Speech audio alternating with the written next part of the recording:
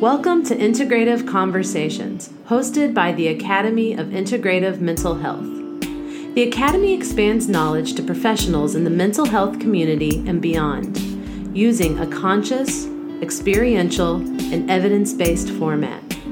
Our mission is to deliver comprehensive health and wellness to all by empowering personal and professional growth and confidence. To learn more, visit us at www.academyimh.com. I hope you enjoy this conversation.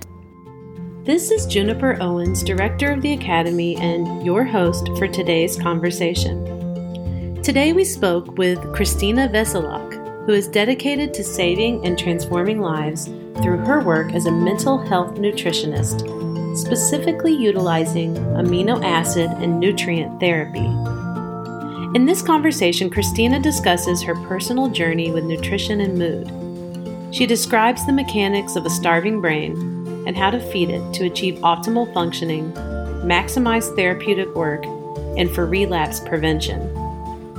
Christina also shares about her training programs and the certification in amino acid therapy for addiction recovery and sustained mental health, which is a 5-month training program starting in a few weeks. And she even has a special deal for our listeners, so stay tuned for that.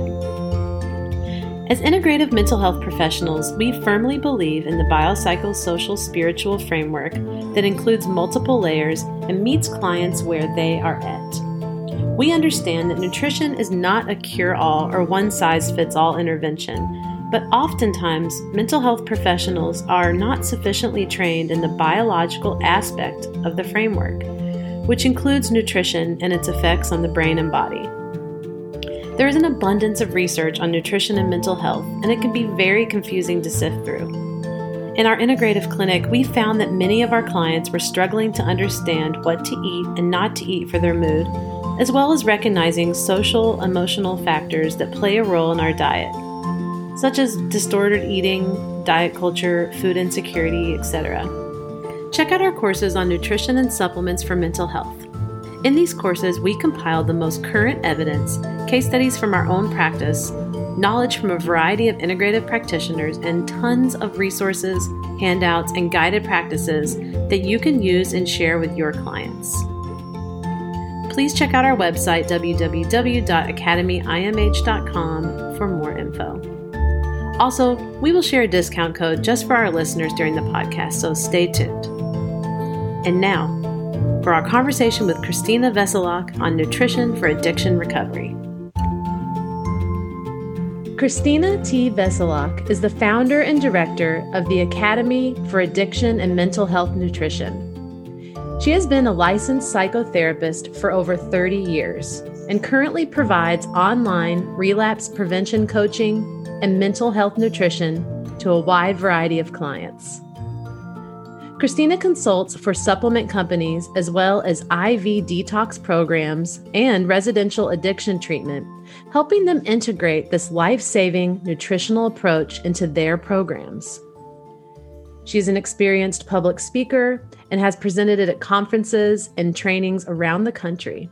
Christina is also a founding member and former executive director of the Alliance for Addictions Solutions, a nonprofit organization which promotes the use of nutritional and other natural modalities to support repair of the addicted brain. Christina is committed to staying abreast of the rapidly growing science of integrative psychiatry and functional nutrition and biochemistry for mental health, and is passionate about sharing her knowledge with both the general public and professionals in the fields of addiction recovery and mental health treatment. You can see why Christina is a perfect guest for this podcast. We are so excited that you're with us today.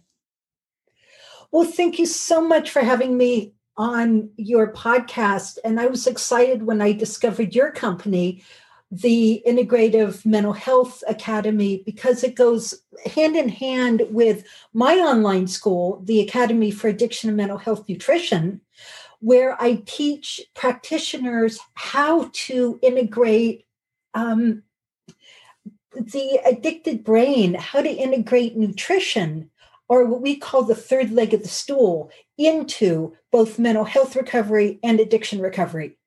Yes. And I love the training and education you do. Obviously, we're passionate about that. Then we're going to definitely dive into that in our conversation today. But first, I'd really love to hear how you came to be passionate and work with both nutrition and mental health. Well, like most of us, I have my own story. And I came into adulthood with major serious depression, major social anxiety, ADHD, PTSD up the wahoo, you name it, I kind of had it. And so I was struggling. And in college, I had a very interesting experience where I had been in Switzerland for a whole summer, wonderful experience, and I was less depressed. And I just chalked it up to, hey, I'm in Switzerland for the summer. How cool. But then as soon as I got back to school, within a week or two, this hardcore depression just crashed down on me. And one day I was in the library, supposed to be studying, couldn't study, couldn't function, too depressed, crying. And I prayed. And I said, Lord, you got to do something here because I can't function. And I sat up and I dried my tears and I looked at the books in the cubicle that had been there when I walked into it that I'd been lying on. And the very top was a magazine, Prevention Magazine, one of the early editions of it. And it just so happened that it was open to an article on how food allergies and intolerances can cause mental health issues.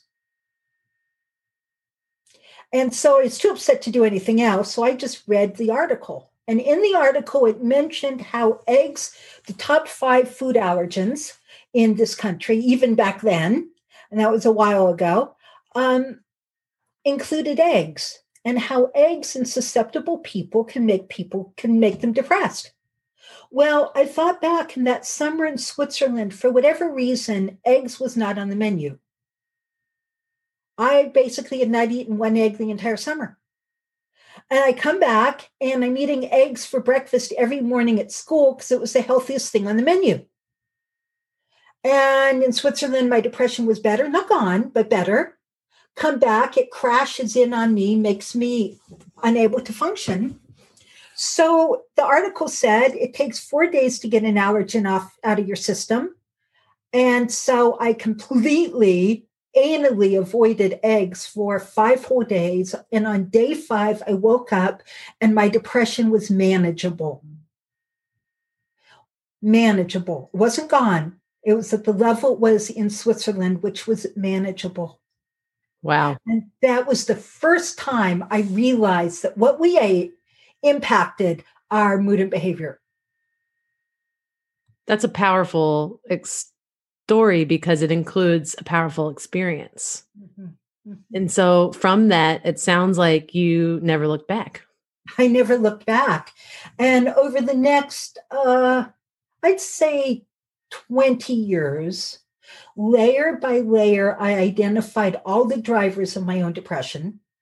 So eggs were one of them. It turned out that corn made me acutely suicidal, so I eliminated corn.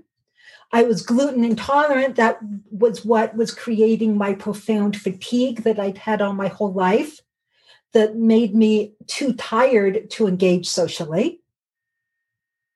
And then I had some depleted neurotransmitters, tyrosine, which supports dopamine and norepinephrine, gave me more energy and drive and focus. And it also allowed me to socialize more. And then I brought in 5-HTP for the social anxiety and the generalized anxiety. And so that got better. I brought in fish oil, which also helped with energy and brightness. And then I brought in, the final thing was borage oil. So in one of my favorite books, 7 Weeks to Sobriety by Joan Matthew Larson, she goes through all the different biochemical drivers of addictive disorders, which can also be mental health disorders. And in it, she talks about people who have a lifetime depression from day one, that was me, that alcohol relieves temporarily. That was me. And in people who have either a Scandinavian or Gaelic background. Well, my father was from Denmark. And so I gave up beer. I was only drinking 3/4 of a beer because a whole beer put me to sleep.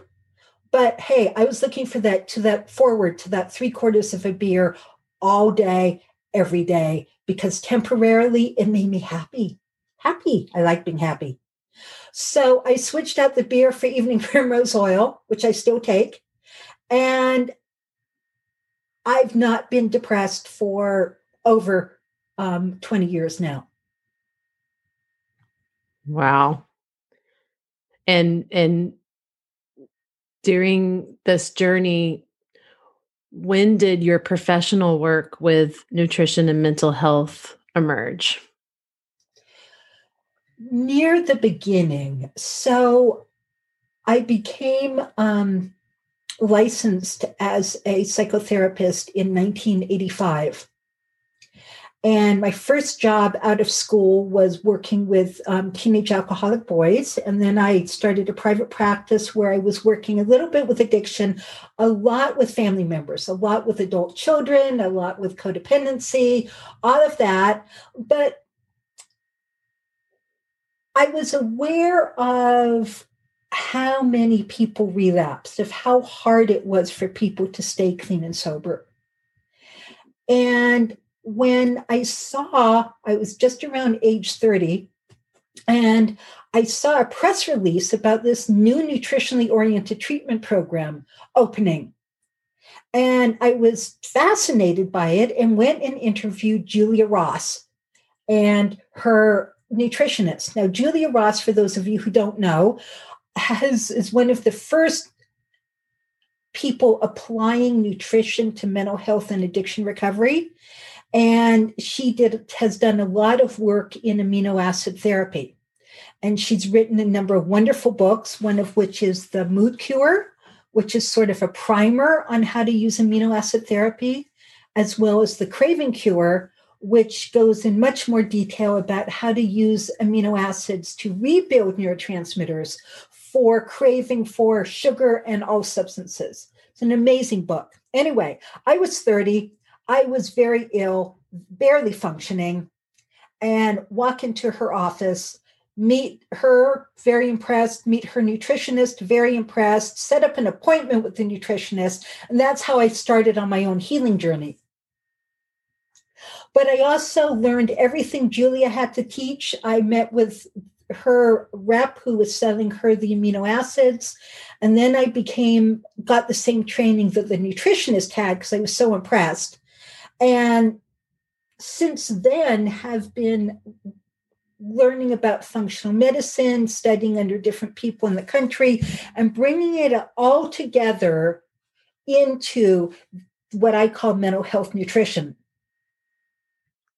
That is amazing. And I love to hear how it all came together, not only personally for you, and you were doing these things that you were learning. You were firsthand experiencing it, which is really something that we talk a lot about in integrative mental health. With the models that we use is that it doesn't really do a lot of good if you just read an article and then told your client to do it. It's a part of understanding your body and what you need and practicing it yourself. So I love that. And in that, part of this, because you've been able to take so much of your knowledge, both personal, professional, all the places that you've worked and experiences you've had. And so you've been able to, I want to say, create a model of how you work with it and what has worked best with your clients. And in that, you say that an addictive brain is a starving brain. Yes. And we need to feed the brain first. So I would love to hear more about what is going on in the brain and body as patterns of addiction. Absolutely. Well, it's our brain's job to allow us to cope with stress gracefully. Okay, this is my motto. But to do that, it needs to be fed optimally. So our brain, like our whole body and every organ in our body, needs very specific nutrients in order to, first of all, stay alive, but beyond that, function optimally. And we actually know what those nutrients are. Okay, we know the amino acids that build the neurotransmitters, and our neurotransmitters are our mood mediators. We know the cofactors that are required, the vitamins, the minerals, the fatty acids, the omega 3s, the even cholesterol. For instance, fascinating fact that I teach my students as a little aside here, that when they've done big population studies of people with very low cholesterol levels, they find higher rates of suicide and homicide. Wow. Isn't that amazing? That and what are the theories around that of why that is possible? Because every neuron, every in the brain is coated with certain fatty acids, including cholesterol. The myelin sheath of the neuron that coats the neuron and protects it is partly made out of cholesterol. So our brain requires cholesterol. It also requires the omega-3 fatty acids and some other things. So very low fat diets are very mentally unhealthy for us because the brain requires these fatty acids. But cholesterol is also what we make all of our adrenal hormones out of and all of our reproductive hormones. So if cortisol is low, we'll be tired and depressed. If our estrogen and progesterone are low, we'll be all sorts of messy. And even if testosterone is low, men and women will be more tired, more lethargic, more depressed, and sometimes even more anxious. So it's a crucial nutrient. It's just that you can't talk the cardiologist into that. Yeah. And it sounds like what you're saying when you're feeding the brain, and especially when the brain is starving for these nutrients that are creating or a part of the process of all these vital functionings that you're talking about, that it sounds like it's the right, like the idea is to get the right amount or this type of like balance. Is that what you're, Balance. yeah. Yeah, balance is key. And of course, we have biochemical individuality. We're all different. So, what's the right balance for you may be not the right balance for me. And so sometimes we have to do a little bit of trial and error. Sometimes we have to do some laboratory testing to figure all of this out. And sometimes it's really easy.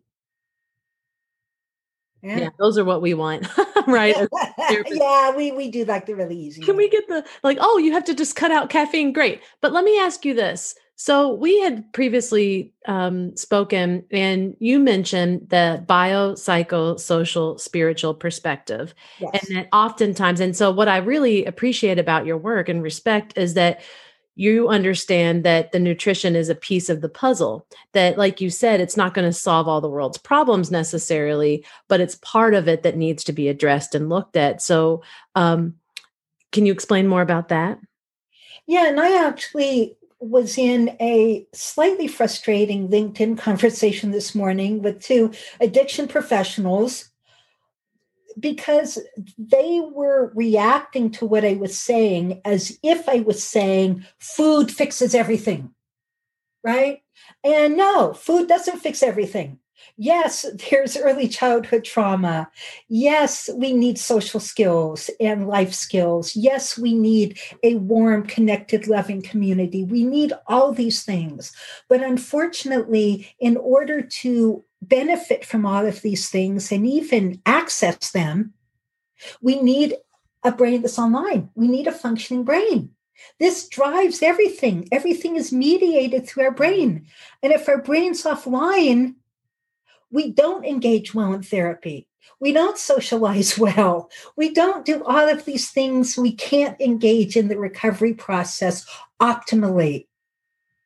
Does that mean we can't do it at all? No, but we can't do it optimally. And optimally is optimum. Right? Well, and going back to that integrative biopsychosocial spiritual piece is that the way that we approach integrative mental health is combining conventional, obviously, with complementary, but the idea that it takes a something like I'm losing my words here, but something like a really big toolbox. That exactly pieces of the puzzle and noticing all those pieces, right? Yes. And so in focusing, just to make sure that we're prefacing that we understand that, um, like racism, for example, can affect, our bodies and minds, and all of these things play a role. However, when we are doing what we can do to feed our brain, as you say, then it's creating space to be able to even process and engage in some of these other aspects of our lives. And in that, what are some of the key nutrients that are needed for optimal mental health functioning? And what are the best ways to get them? That's a big question. Okay. But I want to touch on something you just said first, and that is in my own recovery journey. Yes, there were all of these nutritional layers that I needed to address to get my brain functioning properly. But I also had to do all of my PTSD work, right? And I did the inner child work, and I did the EMDR, and I did the somatic psychotherapy over years, and I had to in order to get to where I am. But the thing is none of that actually took and made a real difference until I had fixed my brain, until my brain was getting the nutrients it needed and avoiding the foods it didn't need in order to function. And so, yes, I'm a trauma therapist. I've worked in the trenches for over 30 years. I absolutely believe in integrative psychotherapy, but your brain needs to be on board. So one of the things that the brain needs is sufficient protein. So the protein does two things. First of all, the protein is the source of the amino acids from which our neurotransmitters are made. So we can get these amino acids from protein, which is what we recommend. But sometimes in early recovery, people need to jumpstart their system. They maybe aren't digesting and absorbing the protein really well initially. And so we can use the free form amino acids that you can buy over the counter, you can buy online. What's amazing about amino acids is that they work. They turn into neurotransmitters within 20 minutes. 20 minutes. What antidepressant works in 20 minutes, right?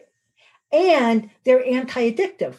The reason they're anti-addictive is because with your mood-altering chemicals that are addictive, the way they work is by firing and then depleting your neurotransmitters. So over time, tolerance builds, and you need to take more and more to get the same effect.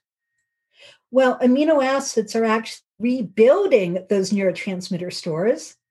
So over time, you get to take less and less to get the same effect, which is amazing and wonderful. And I've experienced that myself. What's also great about that is that it seems very client-centered. In the most part, many of the least clients I've worked with or people that I've heard from don't want to be on a medication and forever, even though sometimes that's part of our plan and that's okay. But what I love is that you're talking about rebuilding, strengthening, and almost and kind of a prevention rather than a kind of a Band-Aid or a right. It's the opposite of a Band-Aid. Yeah.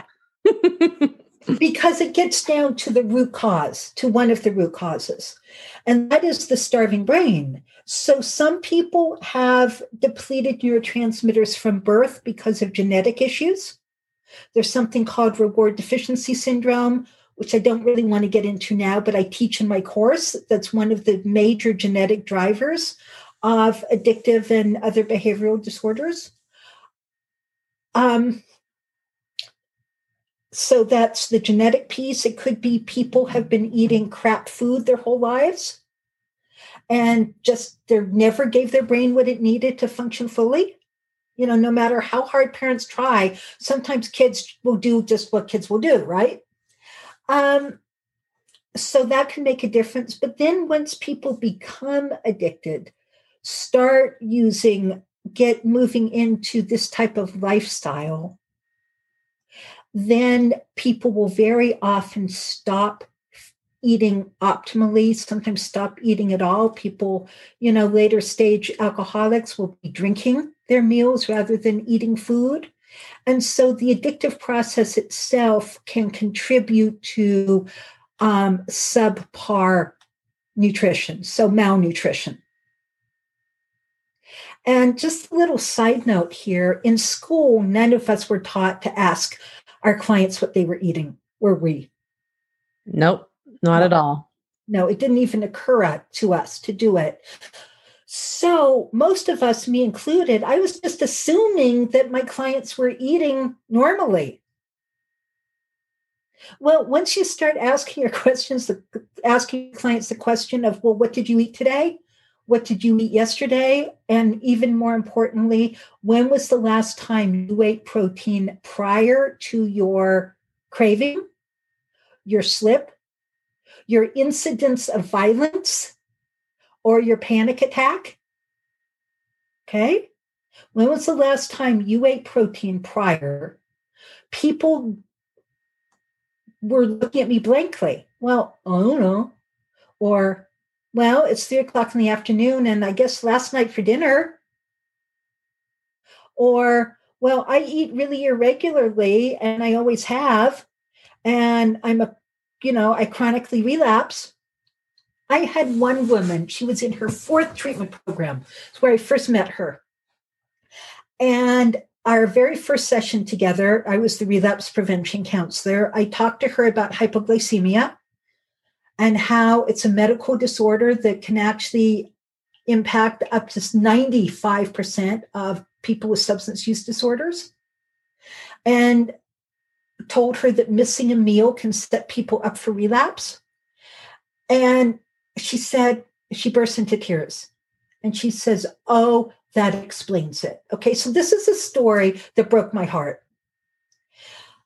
4th treatment program. A couple months before she met with me, she had gone to a Wayne Dwyer lecture, right? Wonderful motivational speaker. This is before he passed, and it was all on recovery. In the middle of the lecture, she had this spiritual awakening, and she recommitted herself, body and soul, to sobriety. And within 2 hours, she was drunk. Okay, she was drunk. And she's telling me this story in tears, and she said, I couldn't ever trust myself again because even that didn't do it. And I said, well, okay, let's back up. What did you eat that day? Well, it turned out she had a nice breakfast, but she worked through lunch. She didn't have a mid-afternoon snack. Her husband was running late, so he picked her up late from work, and they went straight to the lecture. And we're going to have dinner after the lecture. Okay? The lecture got out at 10 o'clock at night. She'd eaten breakfast at 7 o'clock in the morning. She had a starving brain. And starving brains reach for what they know. And what her brain knew was alcohol. So she walked out of that lecture and drank. When she had that awakening, my sense is that there was maybe a sense of relief because you said that she couldn't trust herself. And we see this so much with our clients, even outside of the addiction realm, where they say, I know what to do. I want this. Why can't I do it? Exactly. Well, I just told her biochemically why she couldn't do it.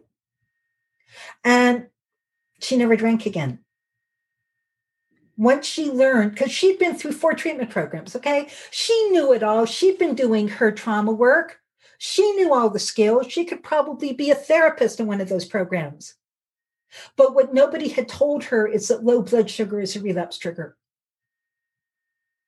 Nobody told her to eat protein. So what we recommend in early recovery is to eat 15 to 20 grams of protein every 4 hours.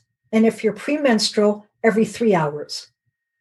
Most women, when we relapse premenstrually. It also turns out that when we get arrested, we tend to get arrested premenstrually too. Wow. So this is a very high risk time in our lives. So all of my women, recovering women who are still having their periods, I have them circle that time in red in their, planner somehow, so that they know this is a high risk time. They keep their blood sugar even more stable and maybe bring in the amino acid 5-HTP or tryptophan to support serotonin, because serotonin drops premenstrually as estrogen drops near the end of your cycle. This is what makes it such a dangerous time for people. Mm. And is there a preferred form of protein, or is it what the people want or like to eat? What do you usually recommend in that? So absolutely what people want and like to eat. It's hard getting 60 to 80 grams of protein a day if you're a vegan. Okay, it's just hard. Veganism tends not to be great for our moods. And I'm not going to make a big blanket statement out of there. I'm just going to say tends to, because I know we have a lot of vegans who can thrive being vegans, but a lot of people don't thrive. And this is why, those of you who can, I really do recommend a whole mix of proteins, your plant proteins and your animal proteins and your fish and, because they all contain different amino acids. But we need really, some of our neurotransmitters have the precursor of just one amino acid. For instance, dopamine requires tyrosine. L-phenylalanine from food turns into tyrosine, which we also get in food, then ultimately turns into dopamine and norepinephrine. That's very easy. However, our endorphins require a whole lot of different amino acids floating around the brain for them to get made. And so we need to be eating a wide variety of aminos. And it's hard to overeat them because they also go elsewhere in the body doing other things as well. I also recommend that people take a good multivitamin from a good company. What do I mean by good? Something that has more than 3 milligrams of B6 in it. 3 milligrams of B6 may keep us from dying, but it's not going to help us thrive.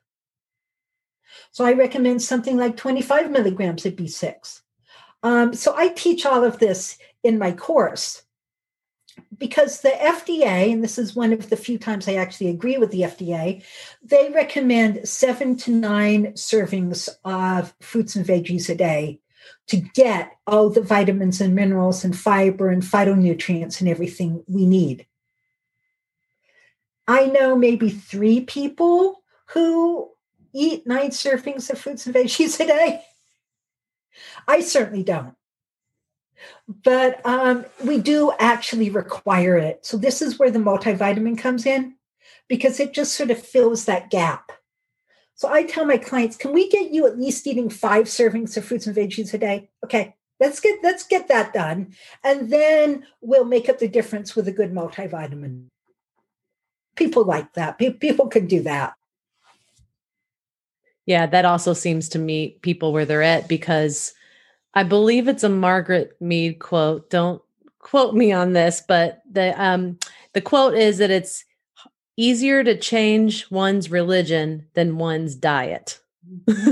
And so I can see where there's some difficulty and I have noticed in my own practice when we talk about diet, there's so much wrapped up in with that. And it can be it's just culture, and there's emotion, and there's diet culture, and there's all this stuff. Mm-hmm. So when you're working with clients, do you, it sounds like you take an approach that meets them where they're at. I really try to. And this is actually what makes what you eat a psychotherapeutic issue. Okay, I'm not trying to make nutritionists out of all the psychotherapists out there, but this is a psychotherapeutic issue because food is about self-care. And food is about self-nurturing. And nurturing and self-care is a very respectable part of psychotherapy. And when we start talking about food, we then get into childhood and we get into mom and we get into what happened around the dinner table. And so there's a lot of healing mileage we get out of talking about food, just therapeutically, much less getting the right nutrients into the brain. That kind of happens too. Yeah, I absolutely agree. And who better to talk about food than therapists? However, therapists aren't getting the training. And that is why I'm so glad that you do what you're doing. And that's why we also believe in professional development that is outside of the mainstream, because who better to talk about that? You're absolutely right. Great point with that. Yeah. It's a therapeutic issue. And we know that when people start taking care of themselves appropriately, self-esteem grows. Feeding oneself is about structure. Well, when people have more structure in their lives improve and their self-esteem improves and their anxiety goes down. So it all fits together here. Mm-hmm. Which is an integrative model, which we love. And in speaking about this idea of empowering mental health professionals with this knowledge that maybe wasn't provided in our formal education systems or even in like the required continuing education, can you tell a little bit more about your academy and the courses that you all provide in the certifications? Absolutely.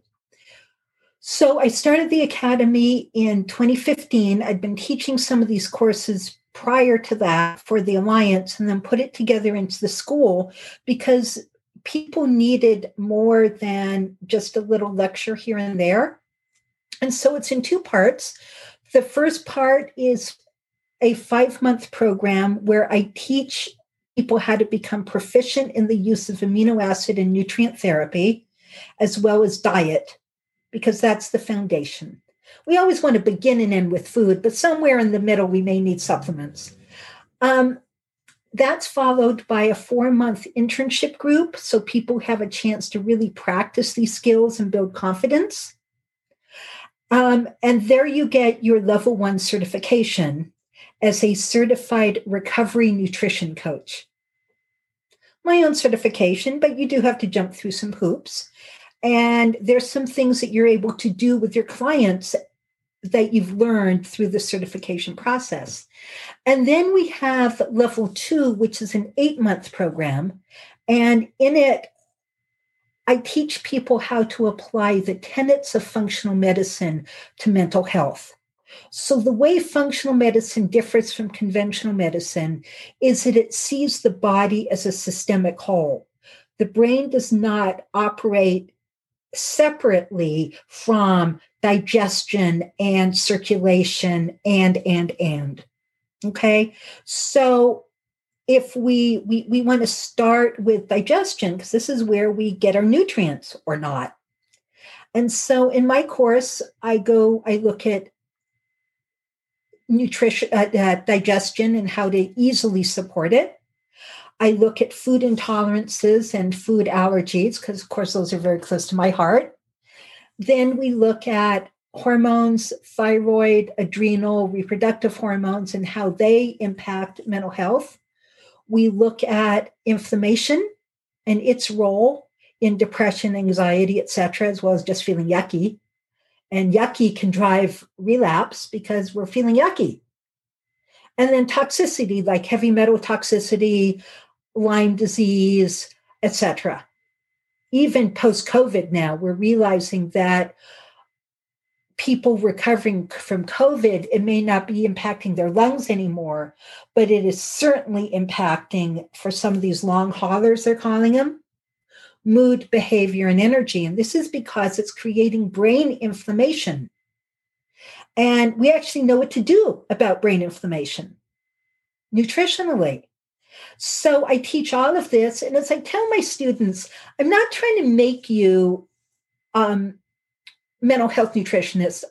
No, I'm not trying to make you integrative doctors. right? I may not even been trying to make you a nutritionist. Those of you who want to go there, wonderful. What I'm trying to do, especially in the advanced class, is give you the skills you need to identify when this is going on with your clients, to identify when this primary driver is getting missed, and then know to whom to refer. So part of the certification requirements for level 2 is to show me a list of providers in your area whom you can partner with so that you don't have to do it all yourself. We get to collaborate. We get to have just enough of a skill set to know who else we need to bring onto the team. Well, here's another story for you. This was actually one of my husband's clients. He came in for treatment because his wife was about to divorce him. Because every night, and I do mean every night, he came home from work and he would go into a rage. He would scream and yell and swear at people. He wouldn't hit people, but he did throw furniture and he did put holes in walls. So it was a classic domestic violence scenario. And the very first question my husband asked him was, "What did you eat today?" Okay. And it turned out that for breakfast, he would have a cup of coffee with a couple of teaspoons of sugar and a pastry.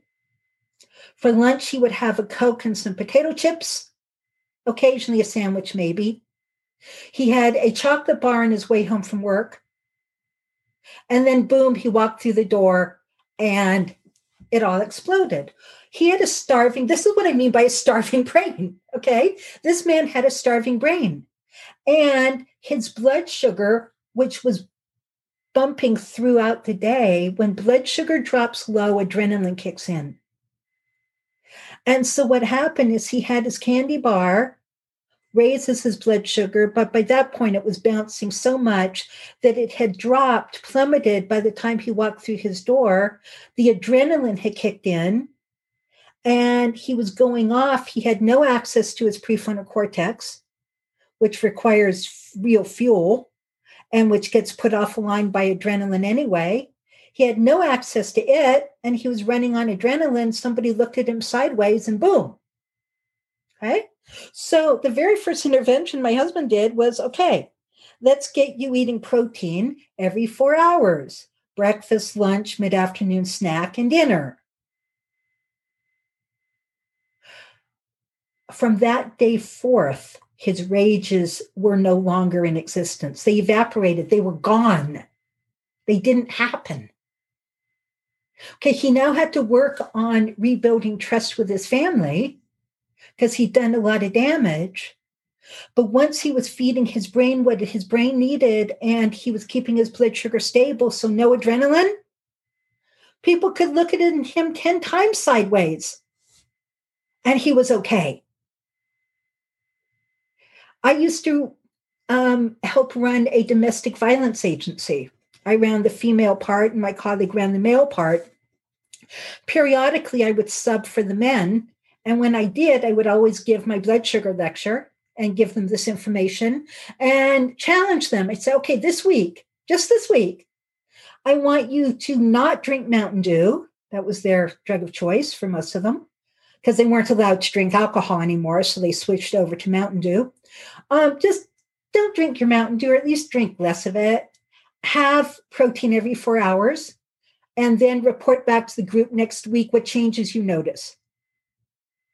People would stop me, these men, these big burly men, right, court-ordered into treatment, would stop me in the hallway with tears in their eyes and say, "Thank you so much. Why didn't anybody ever tell me this before?" Most of them had been diagnosed with intermittent explosive disorder, like my husband's client had been, because it was be like boom out of the blue. Well, it wasn't out of the blue, right? It was because their blood sugar had dropped and the adrenaline had kicked in. Same thing with relapses. Relapses don't happen out of the blue. Very often they happen, not always, but very often they happen because blood sugar drops, a stressor hits, the brain doesn't have the access to the skills, and the boom is drinking. One final story. Love Okay, it. we have for one more story. Oh, yeah. Okay. Woman came into my office several years back, sat down on the sofa, looked at me, and said, "You're number 8." I said, "Oh, 8 what?" She said, "Well, I have had twice daily panic attacks for 10 years."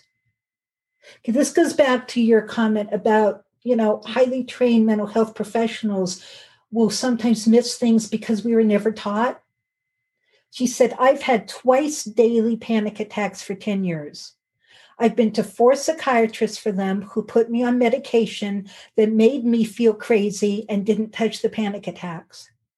I've been to 3 psychotherapists who were really helpful in helping me realize I wasn't going to die from the panic attack, help me breathe through it and deal with some of the other stuff in my life, but didn't get rid of the panic attacks. So you're number 8." And I said, "Well, what time of day are your panic attacks?" "Upon arising and between 4 and 5 o'clock in the afternoon." "Well, when you eat breakfast, does your morning panic attack go away?" "Oh, yeah, come to think of it, it does." "Well, what about your late afternoon panic attack? Does it go away when you eat dinner?" "Yeah, it does." "Well, do you eat lunch or mid-afternoon snack?" "No, I eat really irregularly, or maybe I'll grab some potato chips or something for lunch." "Okay, well, here's what's going on in your brain.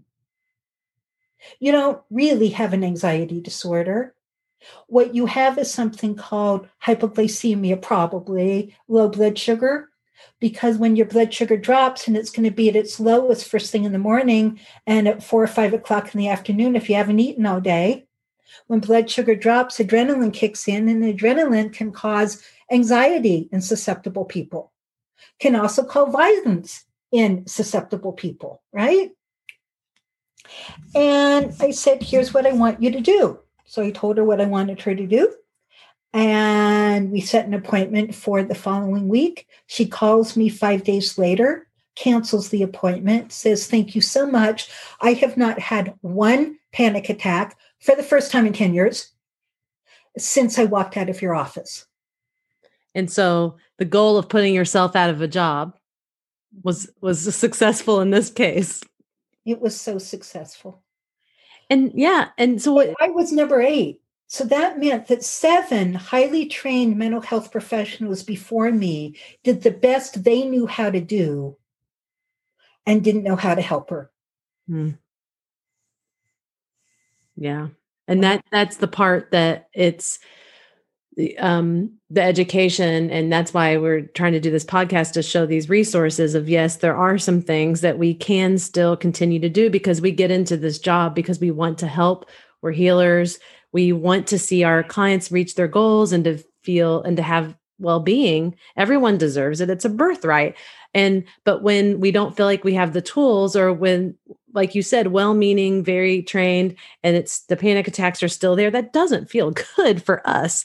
So I love that you are offering this tool and knowing that, I always recommend starting with the body first. And then, sometimes it's not, or sometimes we do, and there's still issues right. But and so for further diving in, and it sounds like what you're providing is, I would say, advanced knowledge on this topic. Yes. When is your next course? Because I want to take it, number one.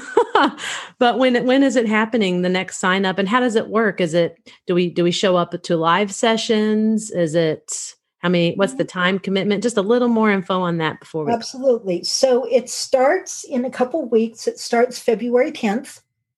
So on Wednesday, it meets every other Wednesday, unless there's a holiday in the way. But every other Wednesday, I offer 2 sections, a morning section and an evening section. So the morning section is, so I live on the East Coast, 11 o'clock a.m. in the morning, which would be 8 o'clock Pacific time, 9 o'clock Mountain time, etc. And then a little late for us in the evening, 8:15 East Coast time, and which is 5:15 Pacific time. And then each session is 2 hours. So it's 2 hours every other week. It's live. It's live online. Okay. So people, see my smiling face, but it's also recorded so that if you have to miss a lecture or you want to re-listen to it, you will get the recording. Everything is now through our brand new learning portal, so it's very automated. You can access all your material on that. We have, so every month there is a lecture and then followed 2 weeks later by what I call case consultation. That's where we go over our learning objectives to make sure everybody has the key concepts. We talk about cases, we talk about the homework. It's a lot more free-flowing. And then the 5th month, students give their presentations because people who want to go on for the certification do have to present 3 cases of your own.